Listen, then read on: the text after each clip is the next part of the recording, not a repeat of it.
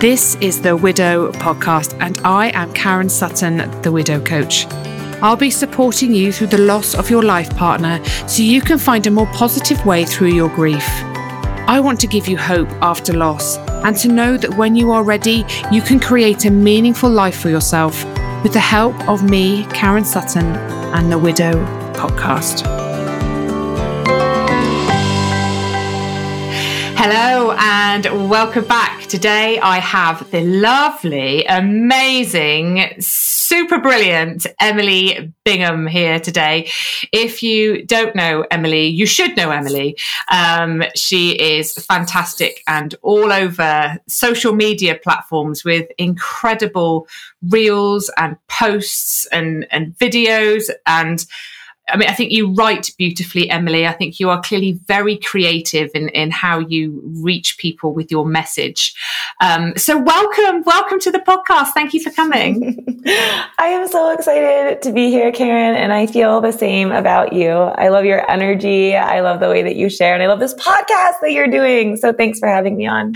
Oh, bless you. Thank you. And thank you so much for being here. You're doing amazing things. You really are doing amazing things in the world of grief. I know, obviously, you're over in America and you have so much support going on. I think like every 5 minutes you're coming up with another program. You're so creative. You're so out there and you know, in supporting people through all aspects of widowhood, from the early days right the way through to dating and beyond. I think you're supporting people now in creating their own businesses and their own support networks, aren't you? Yeah, I love it. It's so fun. Yes, I get one thing I love about this work as a grief coach is that my programs get to evolve as I do, and my community gets to come along for the ride. And I think that's what makes this journey just so unique. I love it. It is so unique. So let's start at the beginning. Tell us a little bit about your husband, Ian. All right. So this is a long story, so I will try to keep it succinct. But I met my husband, Ian, in college. We were 18 years old, fell madly in love, you know, just this storybook romance, and dated through college, took a little break, and then as we were on a break, we discovered that he was diagnosed with uveal melanoma. Now, at the time, we both were like, okay, what is this? We're going to fight it. We're going to be fine, thinking that we're totally invincible. So ironically, his cancer diagnosis brought us back together because I think almost at a subconscious level, it's like, okay, bad things can happen. Let it really crystallize like what's important in life. We're kind of on our own paths, exploring our career. And I think that his diagnosis is what kind of brought us back together. And so we got back together, you know, did some different medical visits. But we really just kind of felt that the cancer was behind us. He did some radiation. And then we got married. We started a young family, you know, did all of the things. And then, in 2017, we found out that his cancer metastasized.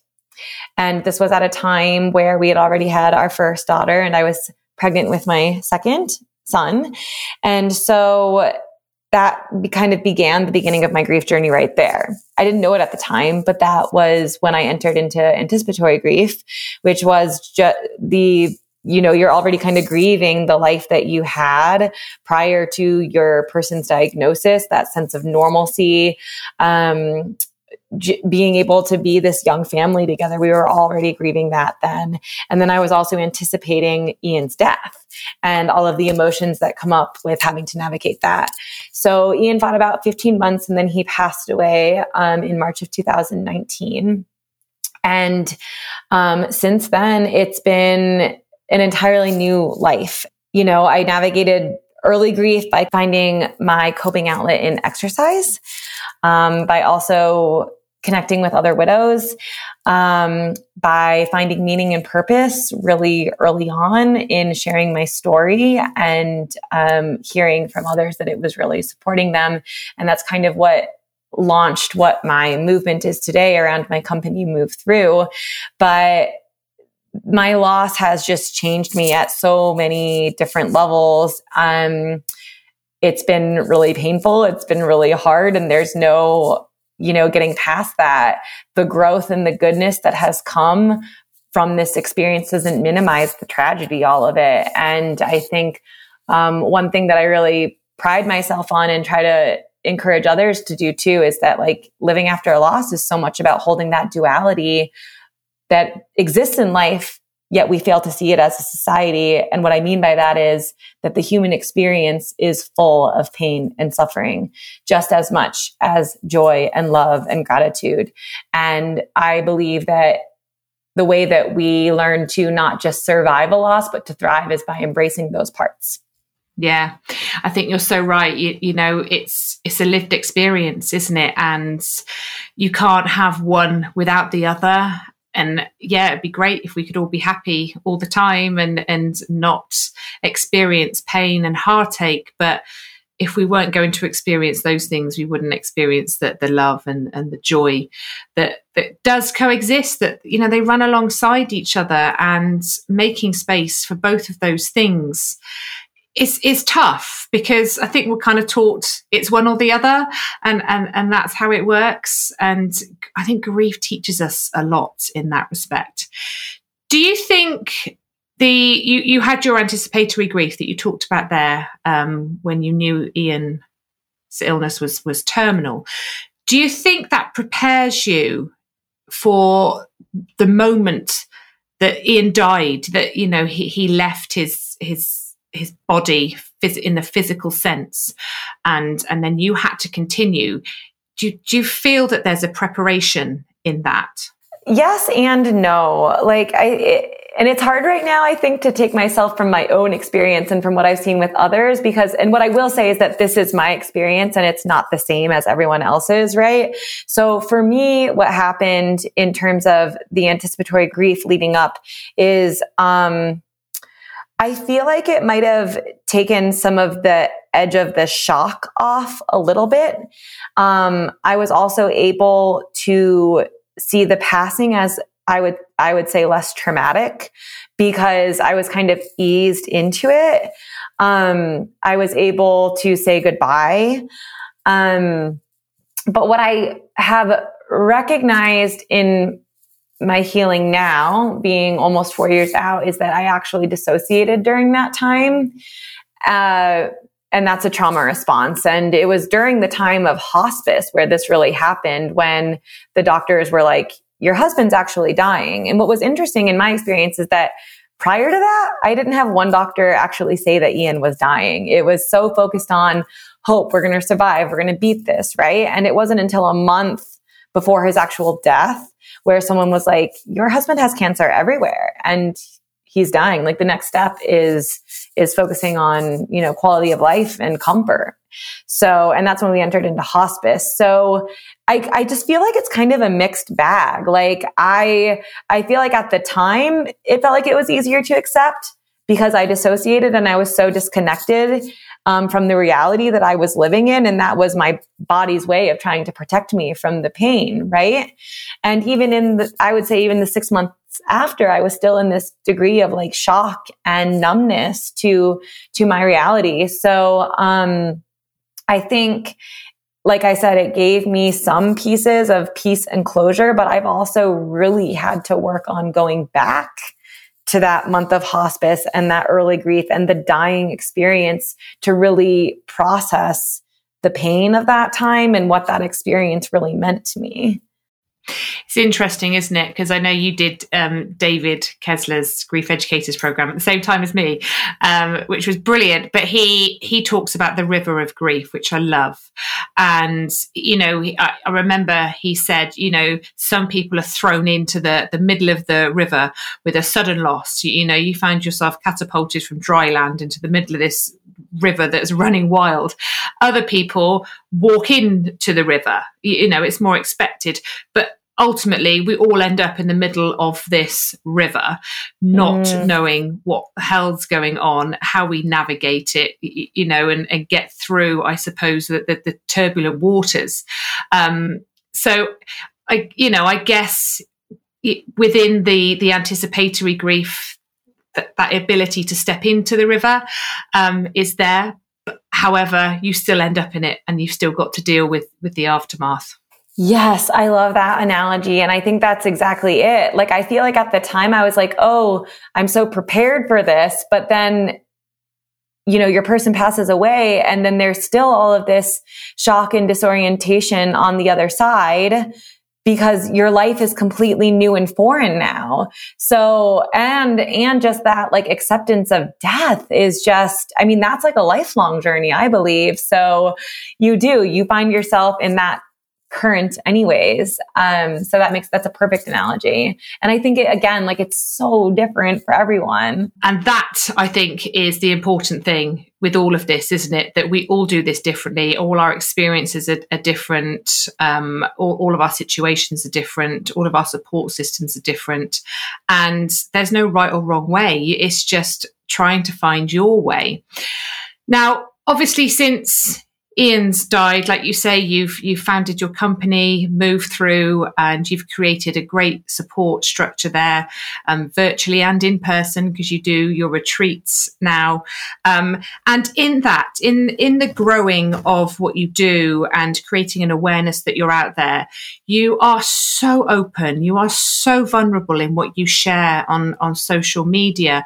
And some of the things that you share are pictures of Ian and some videos of Ian whilst he's ill, some whilst he's, clearly very ill and close to the end.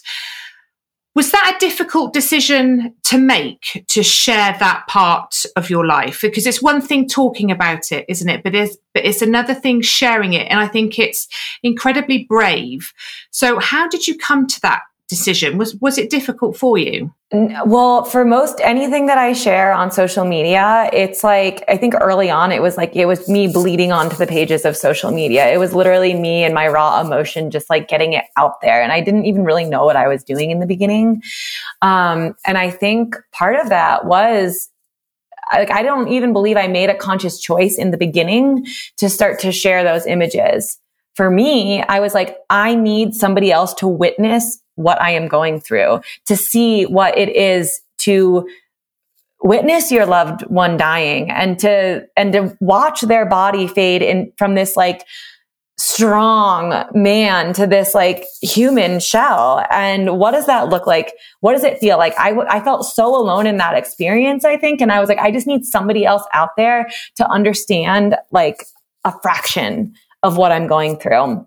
And so that's when I began to put those images out there.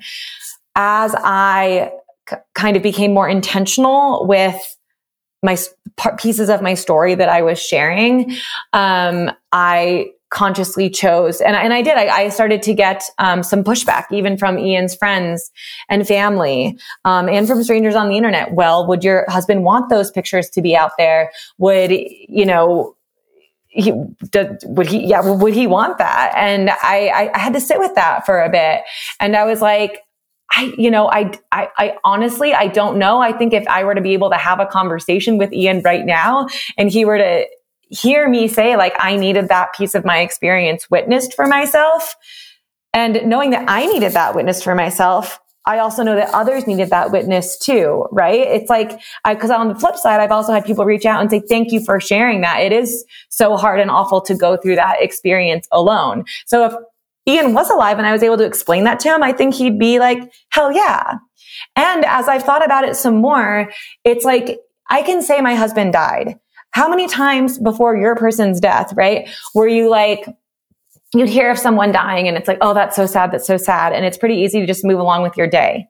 But once you see the image, it's like, whoa, it stops you in your tracks. There's a visceral reaction to that where you're forced to kind of witness death, acknowledge it. It's here. It's a part of our life. And it's not just, the stranger down the street, but we see our own mortality. We see our own children or our own loved ones dying too. And so the reason why there's such an aversion to this, and why people on the internet, have said, oh my gosh, like freak out about these images, is because it's giving them a taste of their own mortality. And nobody wants to look at that. We are so in denial of death as a society. So, yes, I did it originally to be witnessed in my own experience. Now it's to bring an awareness around death, to also release the stigma, the fear, even the shame because when you feel alone in a situation like that, you can internalize it, and that creates a sense of shame. So it's to release all of that and to acknowledge an experience that's so universal and so sacred, yet we're so afraid of it, to talk about it and acknowledge it as a society. You're so right. It is very scary, and people don't want to talk about it. It's hard facing the thought of your own mortality, or even, somebody that you love that's close to you, and seeing that is difficult for sure. But you're right. There's a lot of people out there that are going through that feel very alone in it. And that's what you're trying to do, is reach those people, right? And help them feel less alone and less isolated, and to let them know that you're there, and that there are people out there that get it, because it's not shared, it's not talked about enough. Right. And it can feel really victimizing when you feel alone in it, and when you create a story around it like this. And, to a degree, it's like a bad thing did happen to all of us. Nobody wants to lose someone we love. But if we can start to reframe the story and recognize that death is a natural passing, and yes, of course, we never want to lose someone before we expected them to. We want them to be with us forever. But if we can start to release the story and acknowledge it as like, this is something that happens to all of us, we can kind of break down those walls of victimhood to allow us to move forward. So did you and Ian talk about the after, whilst he was still alive, but knew that he was going to die? Did you discuss what he wanted for you and the children, or what you wanted? What discussions did you have around that? Zero. Like, I wish that we had more. And this is because we were in such denial of his death. Again, another reason why it's like, it's not something to be feared. It is something to be discussed, because I do wish that I had had those conversations with Ian. I did try to bring up the conversations a couple of times. And for Ian, he just was not able to acknowledge it. And I don't fault him for it. I have been angry with him, and I've worked through a lot of that anger, because I do believe that grief, the experience of loss, is a shared journey. It's like, but in our experience, we did focus only on the dying. It wasn't about the people who he was leaving behind. It was about Ian. And that's fine. We didn't know any better. I don't hold any grudges, but I do, if I could rewrite that story and share with others, it's like, have the hard conversations. We're not in that much control. We can't predict the outcome as much as the doctors think that you can, as much as the medical studies, whatever. It's like, this is a possibility for all of us. And to have those conversations about life after, even if you aren't sick, I think is such an important conversation to be had. Yeah, so right. And, I speak to so many people, and so must you, that have a similar story, that, they knew their person was going to die, but the conversations were just too hard, too difficult to bring up, to start, to have. And that's okay, right? Because we're all just doing our best, and you have to go with what feels right at the time. And that was obviously right for you guys. There's no right or wrong. It's so difficult. And you kind of touched on there how little we understand about grief and death, and what little knowledge and understanding we have about it as a society. We do live in a grief illiterate society. But why? What's going on? Like, why are we living in this when it's the only certainty that we all have in life? Why is it not? Why are we not more open about it and more understanding of it? Right. Well, and I just listened to a podcast with Megan Devine, and it was really interesting. She was explaining the reason that we kind of just tend to just turn a blind eye has a historical context, in that it was during one of the wars, maybe World War I, where everyone was dying all around. Everyone was dying, and the government kind of said, "All right, keep calm, carry on." Like, you can't turn a blind eye, because we still need to fight the war. We still need, it was like this sense of like patriotism, and like, let's go. We don't have time for grief. We don't have time for loss. And how, this has been ingrained in our society at such a, for many centuries ago, right? So it makes sense. Yeah.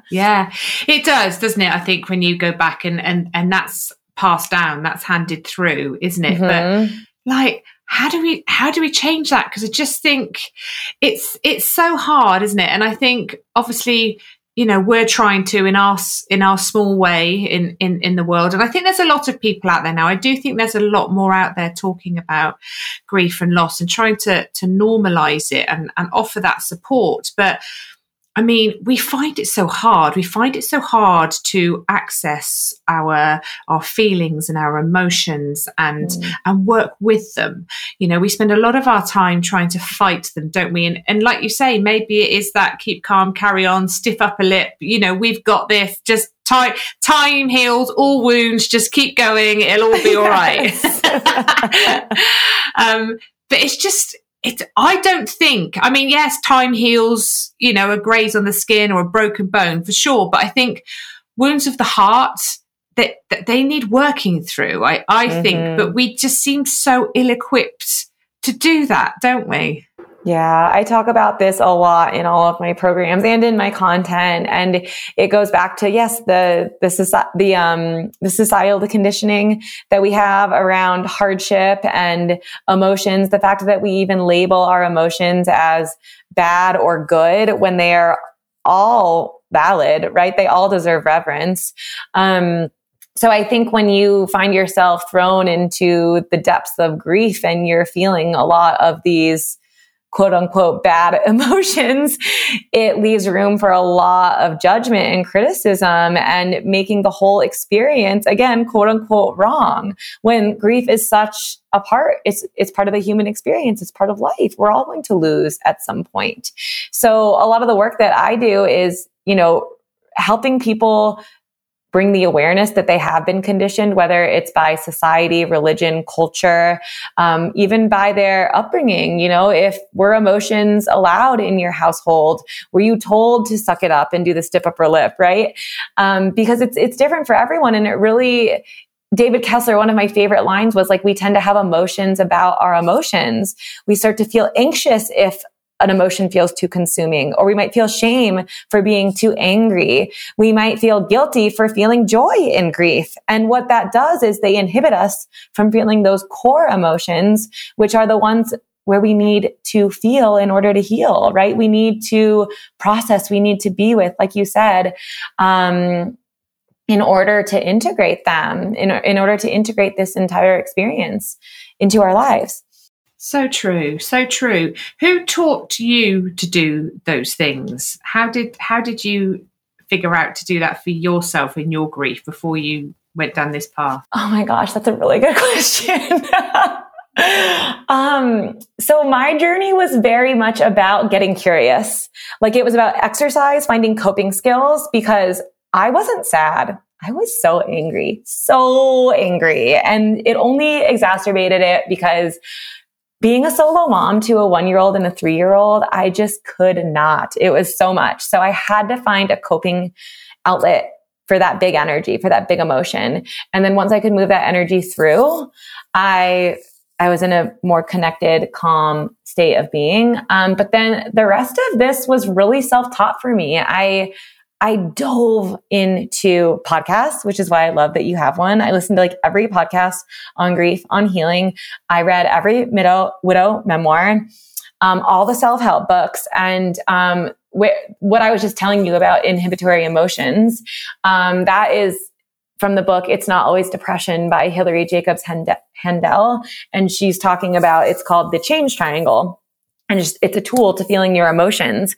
I listened to Mark Groves, his podcast, which was primarily on relationships, but I just did this deep dive into healing and grief and loss. And I read books about like The Choice by Dr. Edith Eger and her story of surviving the Holocaust and how, to take back power when life leaves you feeling powerless. And I just kind of created this, I don't know, just my own little individualized healing plan for myself. And then as I started my business, I also learned more through my grief educator certification and just kept gathering all of these tools that worked for me, and now I share them with my clients. So it's kind of a unique blend. I love that. I have to say, The Choice by Edith Eger, I just think is just such a brilliant book.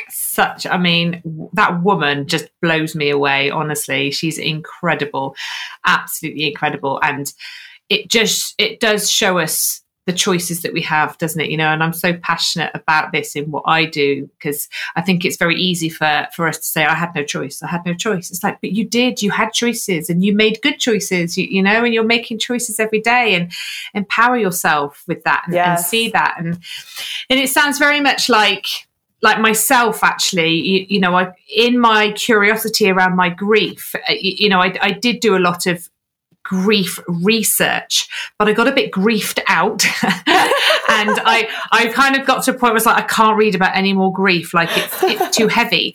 And which is where I found the world of personal development and great people, great podcasts and stuff. And like you, I kind of immersed myself in that, in the books. And I feel like that taught me so much, which I love doing now, because obviously I educate about grief like you do, but there's so many life skills, aren't there, that come into your healing process that you get to take forward with you and utilize. They're not just pertinent to grief, are they? They're pertinent to life. And and this is where I think we're kind of getting it a bit wrong. We're not taught these life skills. We're not taught how to be resilient, how to empower ourselves, to recognize the choices that we're making and find our way through hardships and tragedies. Because, when you read things like The Choice, you go, oh my God, people get through so much. We are wired to adapt. We are capable of adapting. And that's powerful, I think. I think that's so really powerful. Yeah, absolutely. I couldn't agree more. And I think what this experience has taught me is like, your life is so uncertain. Like, we do not control as much as we think that we do. And the only thing that we can control is how we respond. And so the way that we become more resilient and we increase our ability to weather any storm is by doubling down on the investments that we make in ourselves, in the human that we're becoming, and being able to trust that whatever comes our way, we're going to be able to walk ourselves through it. And to me, that's like power. And that's not just in grief, that's in life, because this isn't going to be the last hardship that we face. No, that's it. And why though? I found it really hard. I made a big investment in myself, in my journey. I got myself a coach, and I was like, what am I doing? I don't understand. Best thing I ever did, though. Hands down, best thing I ever did.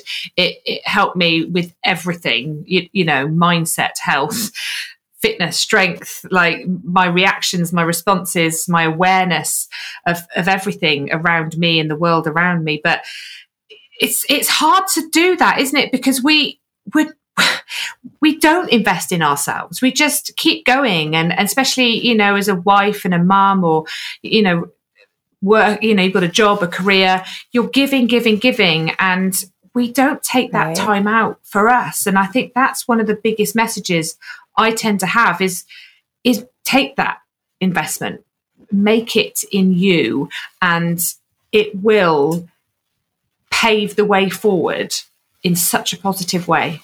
Right. And I think it's hard for people to understand unless they actually put 2 feet in and make the investment and see the change. And I understand why people don't, because there's a lot of fear. There's uncertainty. When you make an investment, right, you're accepting a degree of risk because the outcome is unknown. And that's what triggers fear in any situation. Because I remember when I made my first investment in my coach too, and I started coaching in a different way. I started coaching around trying to bring my business to life, and I still have a business mentor. But what you realize is that the lessons that you learn in navigating business are the same lessons that I'm learning to navigate my relationship, that are the same in navigating grief, and the same in life. There's just so many different parallels. And that's why, I am never going to stop investing in myself, because I am my safest asset. And I think there's an initiation when anyone first makes that first investment, that's an initiation in themselves, because they're saying, I am worthy. I am worthy of this. I am capable. I believe that change is possible. And the reason when people don't is because they don't believe. And so something I've been working on is and why I think it's really powerful to be vulnerable in content and to share that, like, yeah, I still have grief days. Like, I still struggle with this, is to open up about that and be like, I'm human too. There's nothing different than me. There's nothing that separates me apart from you. Right? Like, at a very essential human level, we have like, and yes, there's privilege. There's different things that can set us up to be able to access safety and to take these risks. But at a very just like human foundation, it's like, it's a choice. It's walking with the fear and putting 2 feet in and committing to that change and then seeing what happens. And what I think is lovely about it, and like you, I get it's hard to do that, especially when you've lost your person, your life partner, the you know, the person you would make those choices with, that would kind of validates that for you. But it then, you know, where that takes you, it reassures you that the choices that you're making are good ones, you know, that you are capable of making decisions that are powerful and are going to have such a beneficial impact on you and your life. But you're right, you've got to take that leap of faith, haven't you, in the first place to see that. So now, you know, you've kind of told us that you have met your new man, David. Is that right? Right? Isn't it? He looks lovely. He looks really lovely. Do you think Ian would have liked David and David would have liked Ian? I think that they would have liked each other. I think they're so different, like so different. Are they? Yeah, absolutely. I almost feel like I've switched roles in a way. Like David is like who I was in my relationship with Ian, and I am like Ian in my relationship with David. Like, it's just, the dynamics are so incredibly different. What I need and what I desire in a partner has completely changed. Yeah, just really what I value now is so incredibly different than what it was when I met Ian as an 18-year-old college freshman, you know? So while there are some commonalities, I would say it's just an entirely different relationship. And I've really, really had to learn to let go of the comparisons. I mean, I can love the comparisons, normalize them, acknowledge them, right? Because they're there and we're human. And at the same time, it's like challenge them and really challenge the way that love feels. Like, love feels so different to me now. And something I'm working on just personally is like my ability to love so openly and to give myself, you know, freely to somebody. That's been a loss. That's been another loss, is that I don't feel like I'm able to do that yet. I'm working on it and I know that as I go deeper into my grief, I will be able to expand my capacity to love again. But that's a big wound. And that's actually kind of what led to my breakup with David, because I didn't trust, I made it, instead of making the resistance that I was feeling and the fear that I was feeling about me, I put it on him. And because I didn't trust myself. I was like, well, if I'm not feeling exactly the same way that I did when I was an 18-year-old, then this must be wrong. He must not be the right guy. And so we took a break and I really did a lot of work on myself. I spent a lot of time alone. I didn't date anyone else. I just did therapy and really dove into my grief. And I started to realize, like, it's just me. It's just me who's holding myself back. And it's funny. Grief is so freaking sneaky. And this experience of loss is so sneaky because these walls that are built around our heart to protect us now are so subconscious. And so you really have to be doing this deep inner work, I feel, to be understanding like why you're showing up the way that you are in relationships. I love that, because I think it's a great skill to have in life, is to adopt that curiosity in everything that goes on for us, and release the judgment, release the criticism, and get curious, like, what's going on? Why am I feeling this? What's triggering this response in me? What's happened? And like, if you hadn't have done that work, it's like probably likely that you and David wouldn't have reconnected. And he's clearly very special, very patient, and very in love with you, which is beautiful. But it's hard. It is hard. And this is the thing about grief. It is sneaky. You work your way through one layer of it, and then something else happens in your life. And then there's another layer of it. And whether that's with you and your relationships, or with children and something that's going on in their lives, or something with finances, I don't know. There's so many aspects that the loss kind of sneaks into, and they pop up and they bite you on the bum, and you're like, oh God, that's the grief thing again, isn't it? Like, if you go, okay, let's go back, rewind. Yeah, exactly. Let's dive into that and see what's going on. But it's hard to do that, I think, sometimes, to be that honest with yourself and that curious, and to sit with the discomfort of those things and acknowledge that actually it's you, and you've got to work through something else. But it's worth it. It's worth it. It's so empowering. And I think of couples, because I started learning about consciousness through the concept of conscious relationship, but how much resistance and conflict we run into in relationship, not just with your romantic partners, but with your family members, with your friends, colleagues, because we aren't consciously aware of why we're showing up the way that we are. And so I think in the rupture of grief, there is an invitation to really go deep and to meet yourself at your essence, beyond these ego roles that we've been conditioned to show up as, and to really, really get curious about all of that subconscious programming that's just like buried, and to unearth that, and to see how it's how we're ultimately programmed, right? Like how it's driving our lives. There's a quote by Carl Jung where he says, until you make the unconscious conscious, you live your life and you call it fate. And another way of thinking about it too, Glennon Doyle, she says, our brains are like computers, and the beliefs, the feelings, the way that we show up in life is our programming. And it's all been informed by, right, like religion, society. And it's just fascinating. And I'm getting more into that now, like with my work too, in terms of like, how do I want to live my life? And understanding what parts of myself are holding me back, and what parts do I want to let go of? What parts do I want to embrace? What areas do I want to heal? And it's pretty fascinating, empowering stuff. So it is fascinating, because we're so unaware of our belief systems, aren't we? And how we are programmed, and where even has that come from? And right. Why do we have those beliefs? Like, where did that come from? Is that even my belief, or is that something I've inherited from somebody else that I've seen on the telly, or my mum's told me, or a friend's kind of going with? And actually, when we sit down and question these things, you go, I'm not sure, actually. I'm not sure that's for me.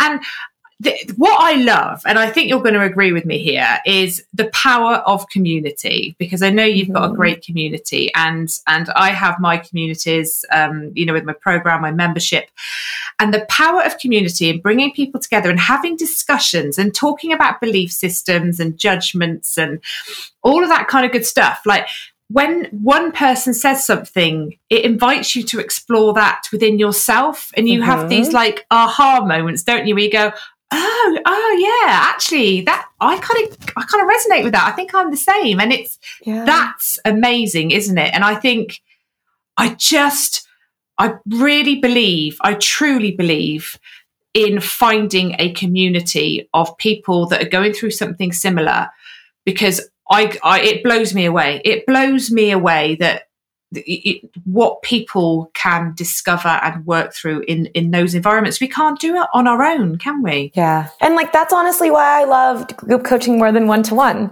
because I think there's so much power in the group. Like, I can give you all of the tools and, context from my story, right? But when you have 10 other widows in the room from different backgrounds, from different upbringings, right? Like, they're going to all have a different experience, and grief is so incredibly unique, but we all know, the one universal need of grievers is for that grief to be witnessed. And so you're not only having that space to come and share without judgment, without expectation, where that grief isn't going to get fixed, but it's going to be held. And yeah, I think that each person's unique experience has the potential to not only just normalize and validate something that you're going through, but to unlock like another key, another layer that's going to really shift things for you and give you that invitation to get curious about it for yourself, like you said.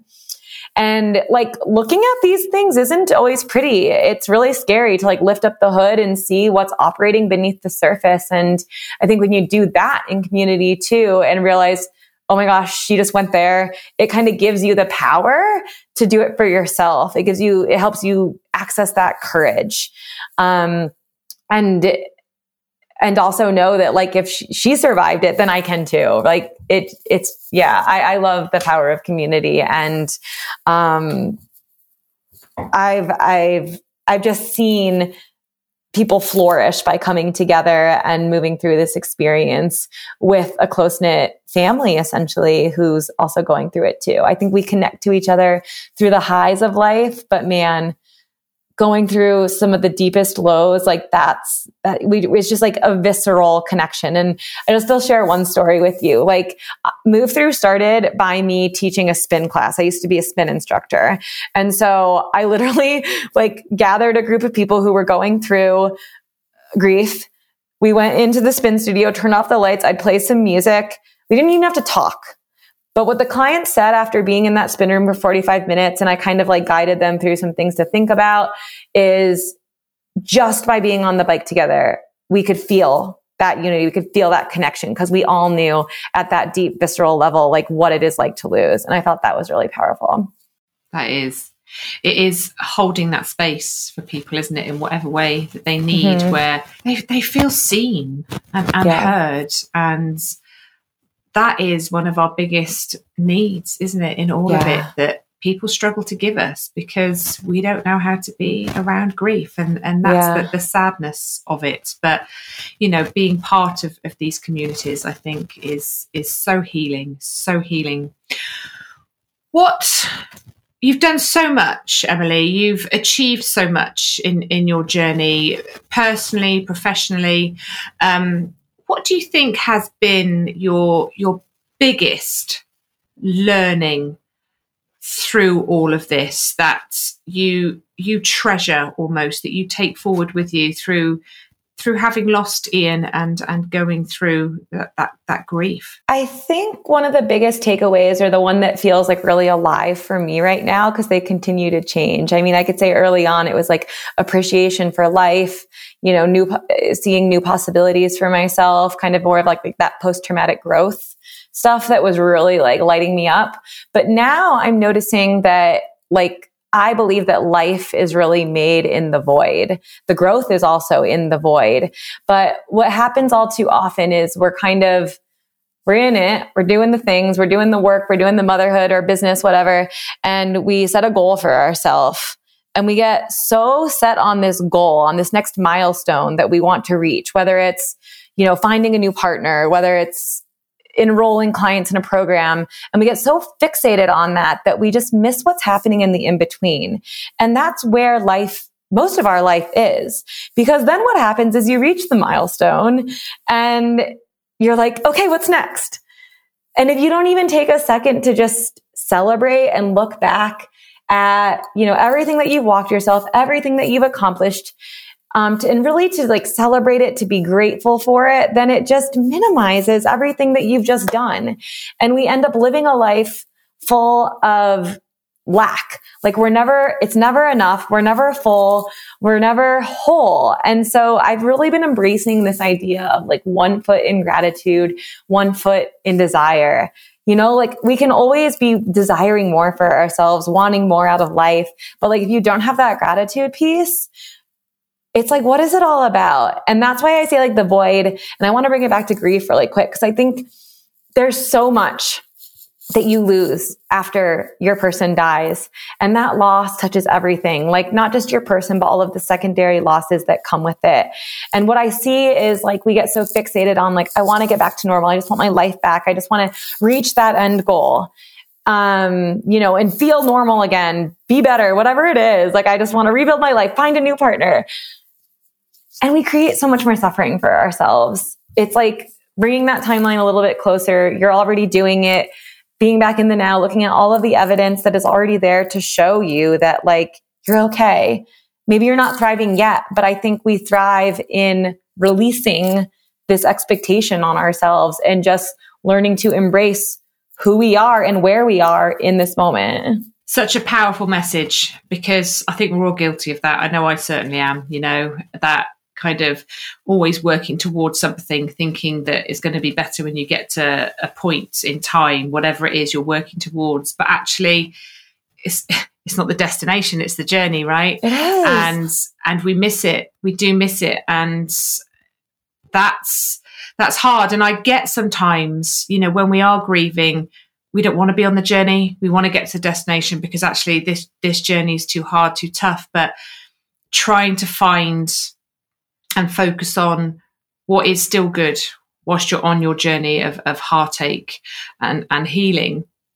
And I think that's a lesson that we all sometimes have to think about, to focus on, to give time to, isn't it? It's just, even when things are so incredibly painful and hard, like what is still good, just what around you. And that might just be a text message from somebody, your favorite coffee from a coffee shop that gives you some comfort, or, right. A TV program, or birds singing in the garden. They don't have to be big things, but just those little moments where you go, that's nice. That's nice, Absolutely. It's, we have to look a little bit harder sometimes to see it, but I think it's there. And if we can do that, that grows and just keeps us focused in the present moment and dealing with what we've got in that, because that is all we've got, isn't it? Like the past is done and the future isn't here yet. So yeah, I think that's a really lovely message. Thank you for sharing that, Emily. Yeah, absolutely. It's been such a lovely conversation. I could talk to you for so long, but I know you've got to go for a run because you're training for a marathon, which is just amazing. I can't imagine it. I could probably manage, 10K, but anything beyond that, I think I would die. Well, and it's been fun because I feel like the marathon's been like a fun analogy for me to play with in grief too. Like I'm using all these mantras like, the discomfort is only temporary, but the growth on the other side is permanent. And how do I find comfort in the discomfort? And I think there's a lot of analogies there with grief. And again, like if I'm only focusing on this finish line of running 26, whatever miles it is, like that's so overwhelming. And so it's like, okay, let go of the end goal, release my attachment to the outcome, and just, again, enjoy the journey, enjoy the transformation that my body is going through, not making the suffering and the pain wrong. It's part of the process. It's part of how we transform and grow. And like, there's just so many different analogies that you can take from life to support yourself through any type of hardship. I love that. It's so true. So where can people find you before you go, Emily? Like what are you offering? What's out there at the moment? And what's the best way to reach out to you and what you do? Because I know you've got so much on offer. You probably haven't got time to go through it all, but how can people find out? I think I probably have too much. No, I am active on Instagram and TikTok, so you can find me there. I also have a free Facebook community for grief. It's called Move Thru. And then I just launched my newest offer, which is my Move Thru membership, which really is my way of trying to give people a more flexible, accessible option to this work to reduce the fear of investing in themselves and to just plug into a community where they can have their grief witnessed, they can connect with other widows, they can learn coping skills and not have to navigate this alone. And they can cancel at any time if it doesn't feel aligned for them. So that will be the plug for my latest program, because yes, there are some others, but movethrugrief.com, and that's about it. Well, I'll tell you what, we'll put all the links in the show notes. So, people can have a look there, but just also Move Thru is THRU, isn't it? Move Thru, THRU. Yes. Mm-hmm. And you'll find Emily there. Emily, thank you so much. Thank you for coming and sharing your heart and being open. It's been so lovely talking to you, and hopefully we'll do it again sometime in the future. Yes, I would love that, Karen. Thank you so much. Thank you so much for listening to the Widow podcast with me, Karen Sutton. If you would like to be part of a supportive community of people who understand your grief, come and join my free Facebook group, Widowed and Rising. And make sure you tune in to the next episode of the Widow podcast.